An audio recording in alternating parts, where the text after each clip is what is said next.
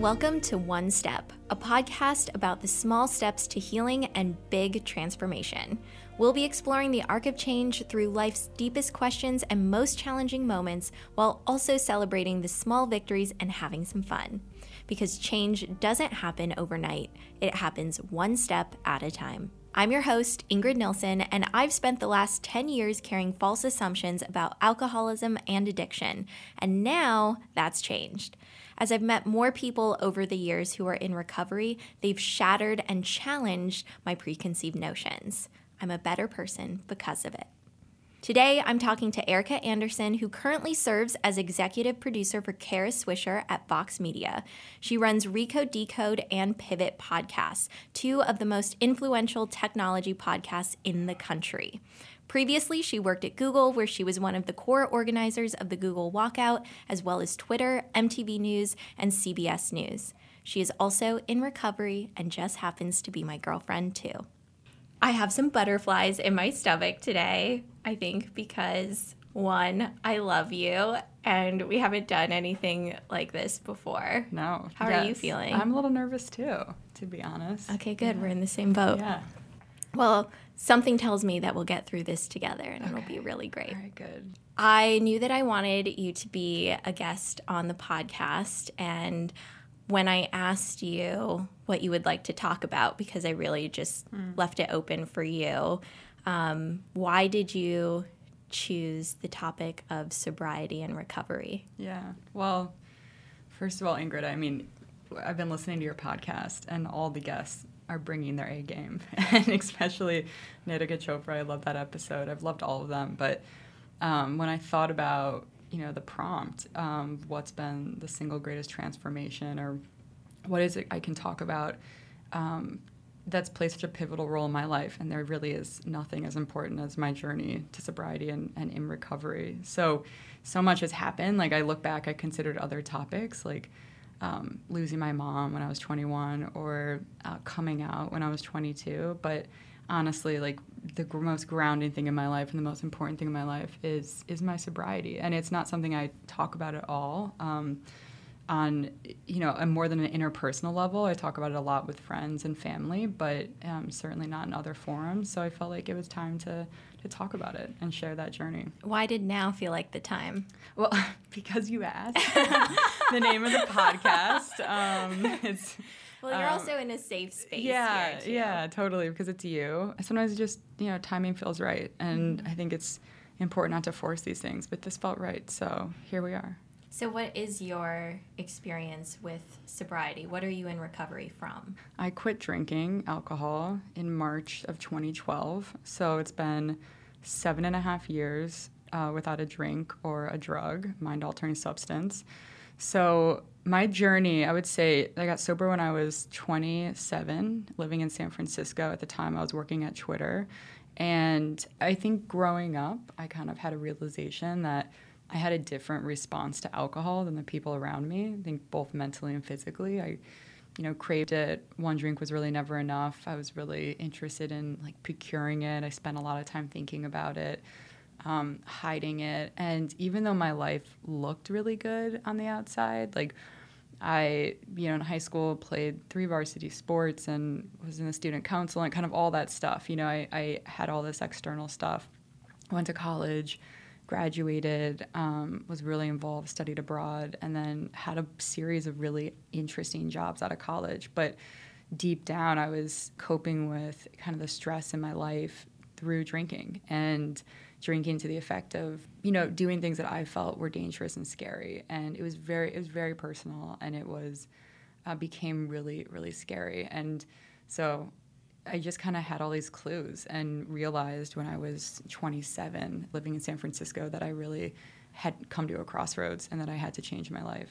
Do you remember the first moment when you realized, oh, alcohol is going to be an issue for me? Yeah, I think I was 13. Oh my gosh.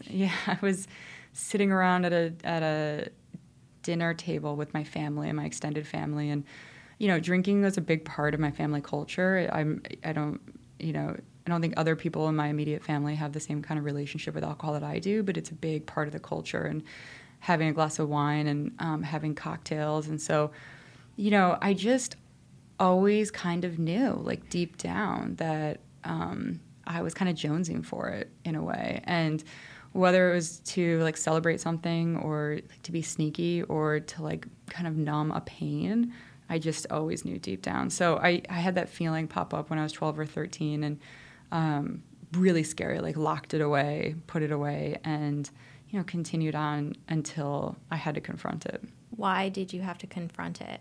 Well, you know, God, I'm so lucky that I confronted it. I think I'll just start there. I mean, I was, just to like take you to that moment, I mean, I was living in San Francisco. I had moved out there for a job. I was working at Twitter. It was such an exciting time at the company. I joined when we were like 300 employees. We all felt like we were touching the sun. Like every day something extraordinary was happening.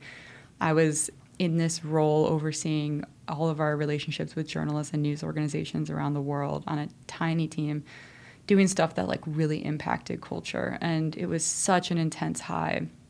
And yet, I think in that moment of like of high stakes, I was realizing that I didn't have the tools, the personal tools, to really deal with the stress and the pressure and the intensity. And so my drinking picked up. I was, making it into work, but I would say that like for me, like kind of the seams were beginning to come kind of break apart. And I was like at a show in San Francisco listening to this like soulful British singer one night, Emily Sandé, and it was a really small venue, and I just like had this beer in my hand and I put it down, and just inside like kind of just heard the word enough, like this is enough. And that night I like went home and woke up the next morning and sat on the edge of my bed and was like, really had this moment of total concession. I conceded to my innermost self that I'm an alcoholic and I have a problem. And it didn't matter, like my life didn't look like what I thought an alcoholic should look like. Like I thought an alcoholic was someone who had lost it all. I was very classist about it. I thought that it was only, you know, poor people, which is terrible to say, but like I just had all these like very judgmental ideas about what alcoholism was. And honestly, it was staring me in the face. I had it and I have it. And it is a lifelong journey. I think one of the things that intimidated me most was imagining never drinking again, which feels, especially at that time, felt quite terrifying. But I sat in that like sunny corner apartment in San Francisco, and really like the earth kind of, it just felt like everything shifted around me, and I had a new orientation, a new understanding of myself with such clarity. And from that day forward, I got sober. And I haven't had a drink, and it's not everyone's story, but that's how it worked for me. Why do you think so many of us have these ideas around like what an addict looks like, what an alcoholic looks like? Because I know I definitely carried a lot of those assumptions and preconceived notions inside of me. And then when we met, and you know, the first time that we ever spent time together, you told me that you're sober. Mm-hmm. And that was like just shattered my world in a really good way. It made me realize how ignorant I had been. And I was immediately accepting of it. I remember also being curious because I didn't know very much about sobriety and recovery, but it just like shattered this idea that I had had in my head, which was very similar to yours, and was really ignorant to think that, you know, only these people over here deal with something like this. Why do you think so many people hold that inside of themselves? Well, I think there's still a huge stigma about alcoholism. And I mean, there's so much that I'm not even like capable of reflecting on, because there's been so much research on this topic and, you know, cultural research as to why this is. I think for me, I know that like I had a huge stigma. You know, I thought, what, someone can't control themselves? You know, I always made it like a moral thing, like a moral judgment of someone's character. They were unable to control themselves. And so therefore, you know, thinking that of other people, I thought that of myself. And so I fought so hard to just work a little bit harder, have a little bit more control, set up different rules around my drinking, when, you know, in reality, like I couldn't keep to that. And so I just will kind of like ground myself and say what really helped me when I first got into recovery was learning the definition of alcoholism as defined by the American Medical Association, which if I can just read it now. So alcoholism is defined as a primary chronic disease with genetic, psychosocial, and environmental factors that influence its development and manifestations. So number one, it's a disease. And then it's often progressive and fatal. So number two, it's deadly. And it's characterized by impaired control over drinking, preoccupation with alcohol, use of alcohol despite adverse consequences, and distortions in thinking, most notably denial. So they say each of these symptoms can be continuous or periodic. And, for me, like, I definitely had adverse consequences. I definitely had denial. And I definitely just wanted it to, like, not be an issue. So, yeah, that's denial, right? Like, I was just like, this isn't that bad. This isn't that bad. I guess what I'm so grateful for, and I think, I got sober 7 years after my mom died. And so, I kind of had this perfect storm of conditions, at least the way I think of it, as to like how my alcoholism like really ramped up. My mom got sick when I was younger. And like, by the way, this isn't the reason I'm an alcoholic, but it was like conditions in my life that like escalated it. So my mom got really sick. I would definitely say like my childhood kind of ended at that moment when I was like 16 or 17. And then she died. And I was horrifically depressed, so sad and didn't know how to cope with it. And so I started drinking. And I remember recognizing when I was sitting on the edge of my bed at age 27 in San Francisco, like, this isn't what my mom wants for me. Like, my mom wants me more than anything, especially through her illness. She wanted me to be happy and healthy. And fundamentally, I wasn't happy and I wasn't healthy. And so, I'm so grateful that I had this realization when I was younger and I didn't have to go through another 5 or 10 or 20 years of fighting tooth and nail, something that I really can't beat. What is something that, being in the place where you are now, 7.5 years sober, and looking back on that person who wasn't sober, maybe about to get sober, what are the differences in your health that you've noticed? Well, I don't suffer from anxiety in the same way. I found new ways to manage my anxiety. Surprise, it's like getting 8 hours of sleep, exercising, eating well. It's really the basics. I am physically healthier.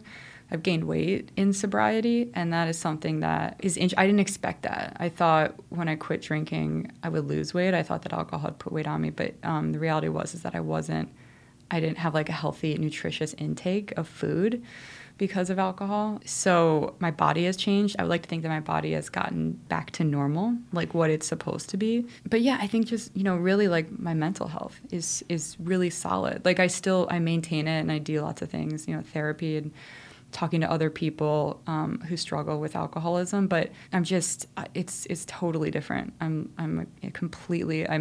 not a completely different person. I feel like I'm the person I was meant to be before I started drinking. What was the hardest step for you in getting sober? I think one of the hardest steps was reintegrating into, I would say, like society as a sober person. So before I got sober, so much of my social activity, pretty much 100% of it involved alcohol.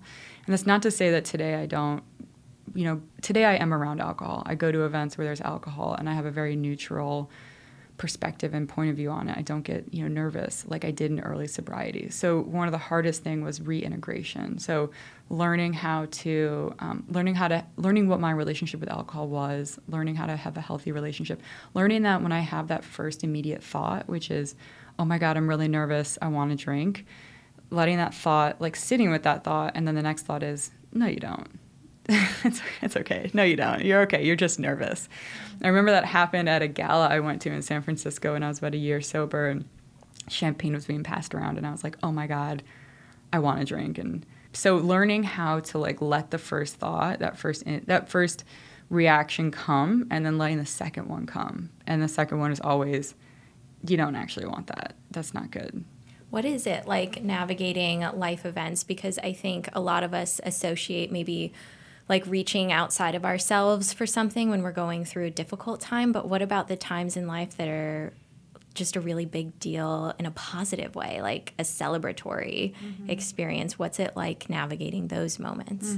You know, I've had a lot of those. I mean, I'm actually, my immediate thought, I just went back to like being a kid and like having a piñata and a birthday cake. Like there's like a lot of joy that can occur without, you know, needing alcohol to celebrate. Though I've been at weddings. You know, my brother got married, my cousin Shay got married. I was sober at those events. My cousin Chaz got married, and participating in the areas of the events that I like. You know, I love talking to people. I tend to like leave events when people start to get kind of sloppy. Like that to me is a cue to go. So I don't stick around. So I've learned my boundaries of what I want to do. But, you know, I celebrate in new ways. Like I celebrate with self-care. I remember I was in this photo shoot a few years ago for Lesbians Who Tech, this organization I'm involved with, and I was in Vogue. It's before I met you. And I remember, like, I was at this shoot, and it was like a 4-hour shoot, which, you know, Ingrid, I'm not you. This was like a new thing for me. I was like, oh my God. And it was such a high, like being shot by a Vogue photographer. I mean, I just like went through the motions, and then afterwards I like felt like I was coming down from something. And I remember like being like, oh my God, I just have to go to a meeting. And so that was a moment where like I felt like I needed to be around other people who have what I have and find that support, because it's just so important for me. And that's such a weird thing, like to think about how I had this extraordinary situation. But the reason is because typically before I stopped drinking, I would have wanted to have a glass of champagne. I would have gone out to the bar. Like I would have been like, oh my God, I was just, you know, photographed by Vogue. And instead I needed to like stay really grounded and like go take 60 minutes to be around other people who are trying to do this, and to hear their stories and to just kind of be back grounded in that. And then to go home and like call my dad and tell him about how cool the Vogue thing was. What's it like dating someone who's not sober? It's great. I think I've done both. I mean, listen, like the most important thing to me is that the person I'm dating has a healthy relationship with alcohol, you know, whether they drink or don't drink. I think I was telling you before, like sobriety is the number one priority in my life. Like it just is. I have to kind of put that first. And there's this like old saying that like whatever you put before sobriety, you lose. Like it's one of these old kind of like warnings. And I think I've heard that from like mentors who have long-term sobriety. And it's been my experience. I don't really want to like fuck with that. You know, it's like I do have to like take different steps to like maintain honesty and a spiritual grounding in my life, and really be like a present in my own life, and you know, to kind of continue to build this recovery that I have. So it's, you know, for like you, I remember the first time, our second date. I think our first date was kind of at Lesbians Who Tech. We met on like a Friday, and then we had coffee, and then I flew home for the weekend. And I still have the coffee cup, by the way. Yeah, I know. That was a pretty special coffee. But then I came back Sunday night, and like you asked me to get together. And both of us, like, let's be honest, none of us were like going out at 11 p.m. on a Sunday night. No, yeah. Eileen was with me because we were staying in this same hotel room because I didn't live in New York yet. And she was like, when was the last time that you were leaving to go out at 11 p.m.? And I was like, honestly, I don't even remember. Must have been like years and years ago, because I would not just do this for anyone. Yeah. But you were coming back from... Yeah, I landed at like JFK, and then I went home, dropped off my bags, and went and met you at this like cool little bar in my neighborhood that I had never been to, but I just knew it would be like a good little spot to meet up with you at. And that was kind of out of character too. Like I don't, you know, really hang out in bars. Just personally not something I enjoy anymore. But we sat down, and like I got a mocktail and you got a drink, and I don't know. What I immediately noticed about you was that alcohol wasn't a central focus for you, you know, and I've been in other situations where it has been for the other person. So that was just really nice. Like it's not a primary focus. So that's made it super easy. Yeah, and I feel like we're very much on the same page with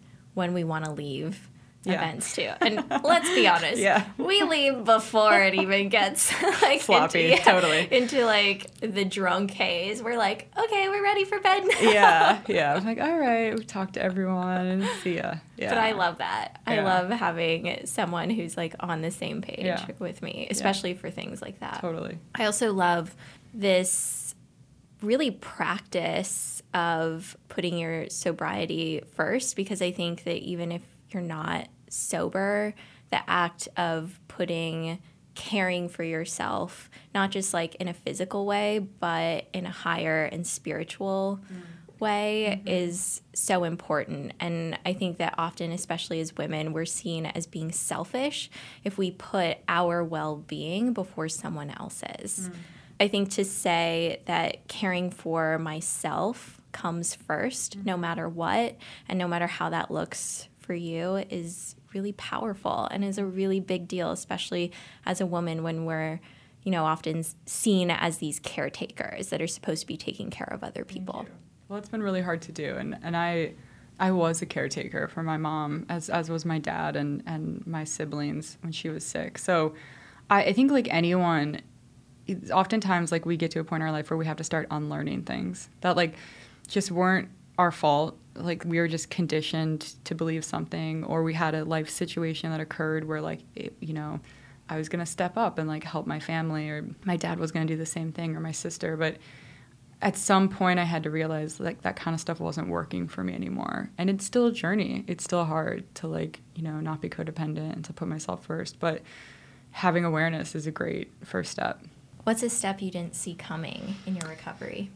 Definitely the spirituality and the service, like helping other people. So I think when I first got sober, all I could think about was like just not taking a drink that day. Like it was just that intense and it was really hard.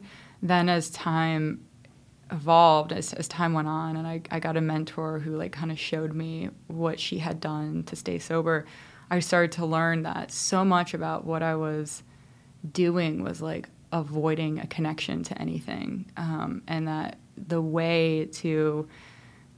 opposite of that is to have a connection, to other people, and to, for me, finding like a higher power. I was raised Catholic, and I remember looking around church when I was younger and kind of being jealous of like people who were into it. I was sitting there like really uncomfortable, Especially as a closeted queer, yeah, too. Exactly. Like in Indiana, I didn't know that I was gay, but I knew I was different. But just, feeling kind of jealous that these people felt connected and really felt alone. And so I think religion didn't appeal to me, though I think it works for a lot of people, and I totally respect that. But spirituality did work for me. And that is, for me, a much more personal relationship with a higher power of my own understanding. I started praying in early recovery, and like my prayers are basically like, hey God, what's up? Like it's like I'm talking to a friend.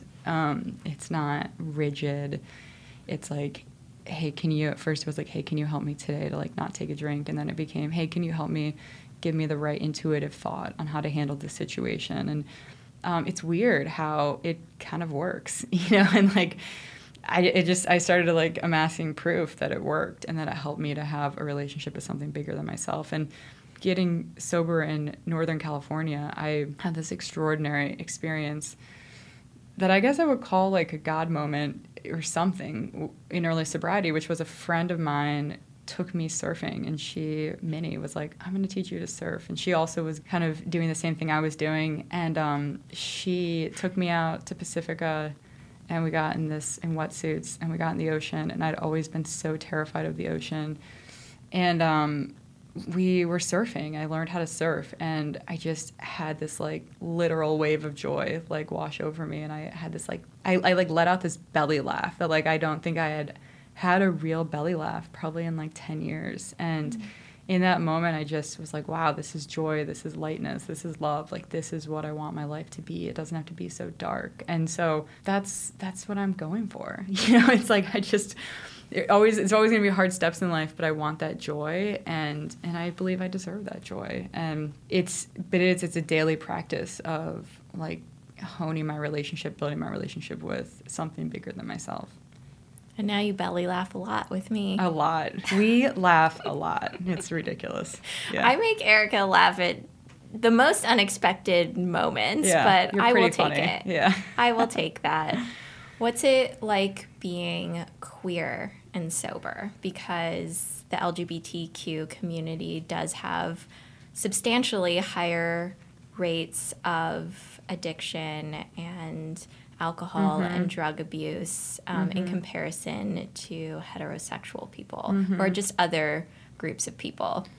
Yeah, I mean, listen, like part of my story, like when I came out, I moved to Washington, D.C. out of college, and I looked for queer people in bars. And I don't think I'm alone in that. I think that is actually like a very well documented way that like we convene, especially when it was dangerous and illegal. I mean, it still is in different parts of the world, but so I started going to bars, and that was a big part of my identity. I thought in order to be queer, I have to drink. And you know, what I learned in sobriety was, oh my God, there are so many people, and there's so many queer people who don't drink. And maybe don't drink, but then they're also sober.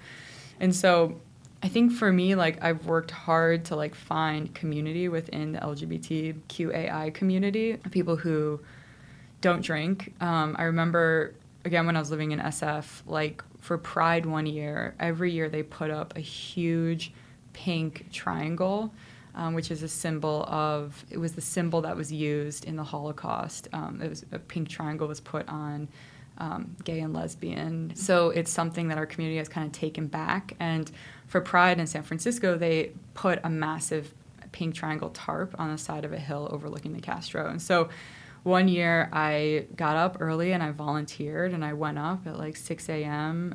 With like the fog rolling in, and like put up that tarp. And I met all these people who were clearly not hungover from the night before. You know, it was their priority to go to bed early and go do that. And so I have just found ways to connect with the queer community and our queer history in a way that doesn't involve drinking, and it's been way easier than I thought.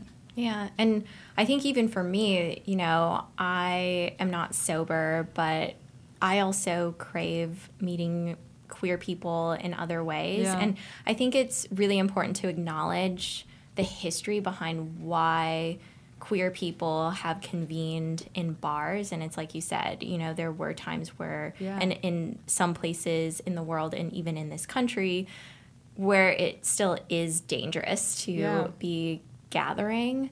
And a lot of these bars have been around for a really long time. And so there's like generational history there. And they are, you know, I remember when I first came out, they were a fun place to visit. But I quickly realized that, oh, I'm not going to be able to meet the people that I want to meet here just for the sole fact that I can't have a conversation because it's so loud.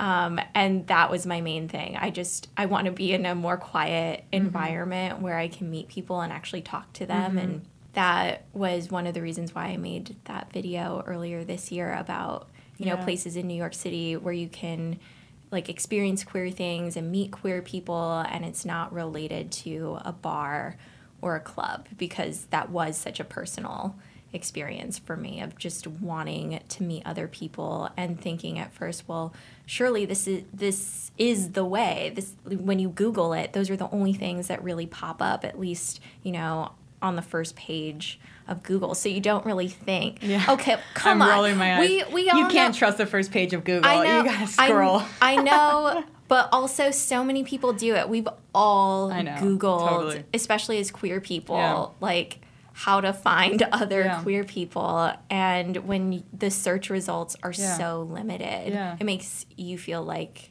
your experience has to be limited. Totally. I agree. And I think it's really normal to think that that's your only option as an LGBT person. But your video was great because you talked about other ways. Like I remember the bookstore, Blue Stockings, and there is just so many ways to meet people. So, that was a revelation to me. What's a step in recovery that no one really talks about that you've experienced?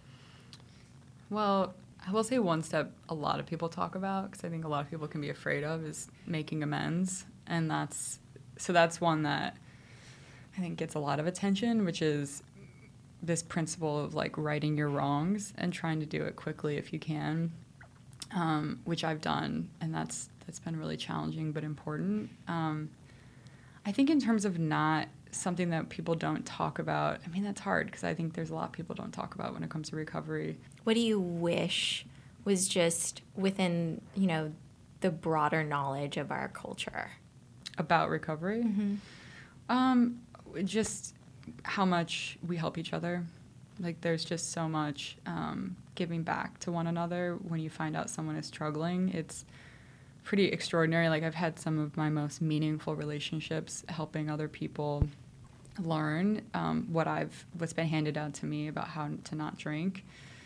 And those are really, like, special and intimate relationships. So it's not something that I think gets talked about a lot, but it's transformative. Like, when I learned how to kind of humbly help someone else do this, like, it transformed all of my relationships. And so that's pretty powerful.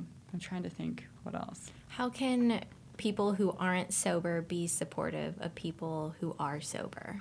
You know, it's a very personal thing. So asking your friend about it, telling them you support them, asking them if they need help, just being supportive, right? Like, maybe not planning a birthday party at a bar, you're entitled to, but, like, maybe doing it at a bowling alley instead. Like, just thinking about the fact that, like, not everyone's going to want to drink, and that could be for so many reasons, but when you're a recovering alcoholic, it can be especially difficult to be in those environments. But I think just, like, letting your friends know that, like, you're there for them, you don't judge them, just telling them you love them, and, like, it sucks if they're in pain, because I think ultimately, like, that's what it's about, is, like, feeling very, like, lonely and sick and suffering. And I remember, like, in sobriety, like, really treating myself like I was ill at the time, like, getting sober, like, I was sick, and I really had to let myself heal and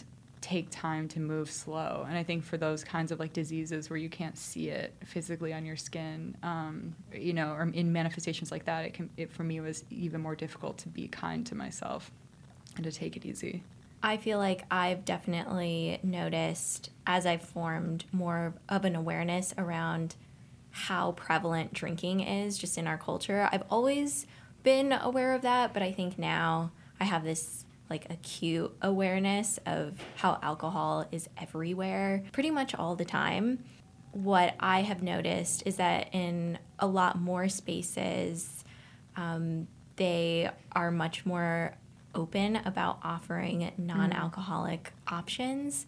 And I remember being at an event and waiting in line, and to every single person, they said, like, here's our cocktail and here's our, like, mocktail version. And I thought that was something that was so cool, that they were just tuned in and were immediately offering both options to every single person. They weren't making assumptions. They were just putting the options out there, which I think is a huge shift. Just when I think from, like, 10 years ago, I don't remember seeing anything like this at all. I think there's a lot more awareness, a lot more people talking about not drinking. I remember being at, like, a work event where they didn't have alternative options, and that was, like, it's like a punch in the gut. You just feel like, oh, God.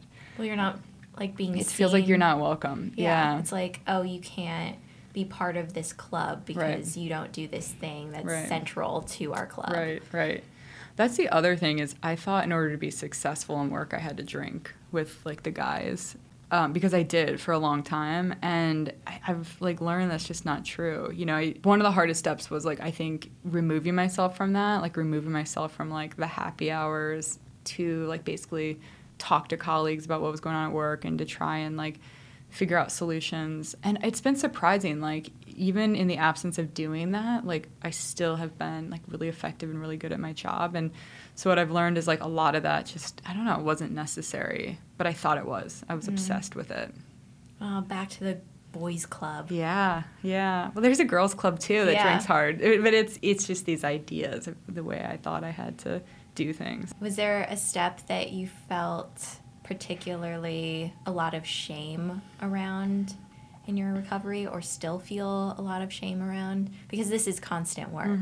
Well, yeah, like the amends stuff. Like, I have an amends I'm working on right now. It's, like, many months in the making. Like, I had an interpersonal issue with a friend, and I really love this person, but I, eventually have to get to a point where I own up to what I did. And, I mean, it wasn't, like, ruthless or brutal. Like, my sins, I guess, are not as, like, horrific as I used to think they were, but it is something that eventually I have to, like, I would like the chance to own up to it. And it's been a lot of work to get there, working with my mentor, kind of going over like what happened, why did I do this? And so that's the surprising thing. It's like, yeah, you get sober and then you end up realizing that like your thoughts and your actions and the way you respond to the world, the way I respond to the world, it's all intertwined with my alcoholism. And in the absence of the alcohol, you know, there's just a lot of stuff you have to like work on. So yeah, I've had a lot of shame of like, you know, needing to like make amends. But the truth is like, God, it's an amazing feeling to be able to like have, as they say, like, you know, clean my side of the street, like to know that I might have messed up or said something wrong or hurt someone's feelings, but you know, I am pretty good at owning up to it, and acknowledging my part, and like it's a really freeing feeling. There's total freedom in that. Well, I might be a little biased, but I think you're really good at taking responsibility for what your part in situations are. Just thinking about like the conflicts that we've been in, and I think that is definitely one of your strengths. Thank you. And it's something that I really admire about you. I think seeing you just practice that regularly in your life, like taking responsibility for what you are truly responsible for, has made me look deeper into the things that like I have played a role in, because in every situation we do play a role to some extent. And I think finding that role ultimately is really healing for us. Yeah. Because it allows us to move forward. Yeah, definitely. So is recovery something that is like a forever thing for you?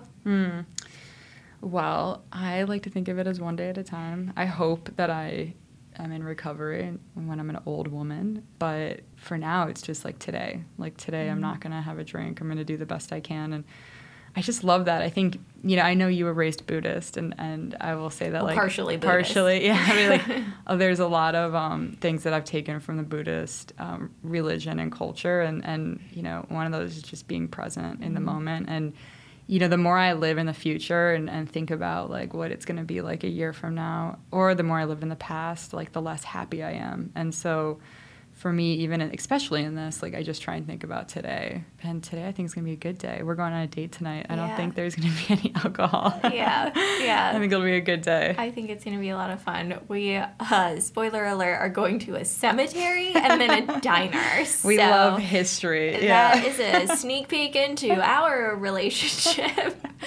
But I love that. You know, I think one of the things that really stood out to me when I met you is how present you are. And same about you. Thank you. Oh my gosh, yeah. And, you know, I think that today really is the thing that we have for sure, what's right in front of us. So with that idea in our heads, what is your next step literally today? Well, I hope I'm going to do yoga today. I've got that on my calendar, just like take care of my body after a really long week. I'm probably going to call one of my mentors after this and let them know how it went, and just kind of like get out of my head about it, because I'm sure I'll be like, what did I say? But yeah, and I think that's going to be my next step today. Keep it simple. So something that I like to do on the podcast is small victories at the end. I love to hear about the small moments that were a big deal to someone in their last week. So what's one small victory that you can share with us? Well, I had a really hard meeting this week at work, and I was able to own up to my part, but I was also able to hold two truths at once. So I think one of the more like important things I've learned in recovery is like two things can exist in one time, right? Like you can be wrong, but you can also be right for holding your ground. And so I did that in a really difficult situation, and I'm really proud of myself. It was really hard. You know all about it. But I guess that was my victory for the week. And then today, I got myself an almond croissant. I had a bite. It was delicious. Loved it. I appreciate that little gift that you brought in. Yeah. But I think it's a big deal to, you know, have that moment of recognition where you realize that two opposing truths can exist at the same time. Yeah. And at first it seems really hard, and you're like, how is that even possible? Yeah. How do I even navigate this? But I think the more that I've experienced that in my life, it's actually become really comforting to me. Like, these two things can exist, and that is okay. Yeah, definitely. I think I tend to think really black and white. Like, oh, I was totally wrong, or oh, and the reality is like, it's just life. There are more gradients of gray, and I have always felt really uncomfortable in the gray, but I'm learning to be more comfortable in the gray, which I think is really important for me and really healthy. Well, thank you for being here today. Thanks for having me, Ingrid. And exploring a lot of gray area. Yeah. Thank you for having me. Congratulations again on this podcast. It's amazing. And Thanks. So good to see you being so creative. Thank you. Yeah. Wow. Okay. I'm taking a breath after that interview. Erica just left, and I feel like it's a lot to take in, and I'm on this just like giddy high. Maybe it's because I love her too, and she's my girlfriend. So I just feel just really warm on the inside right now. Thank you so much to everyone out there who is listening right now.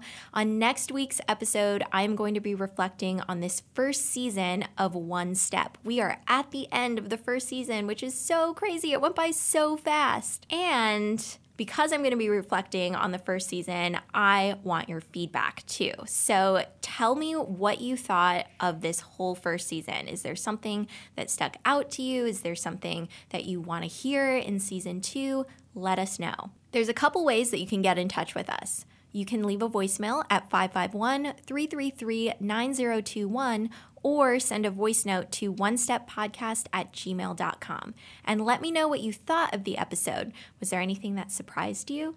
And of course, make sure that you subscribe, rate, and review this podcast. You can find One Step on Apple Podcasts, Spotify, Stitcher, and wherever you listen to your podcasts. And be sure to follow us on Instagram at One Step Podcast to stay up to date. We're doing a lot of cool stuff over on the Instagram, and even after the podcast season ends, we'll continue updating the Instagram account there. And last but certainly not least, thank you to our producer, Christina Cleveland, our sound engineer, Tung Chen, who worked some miracles today at our different studio today, The Wing in Dumbo. Take care and talk soon.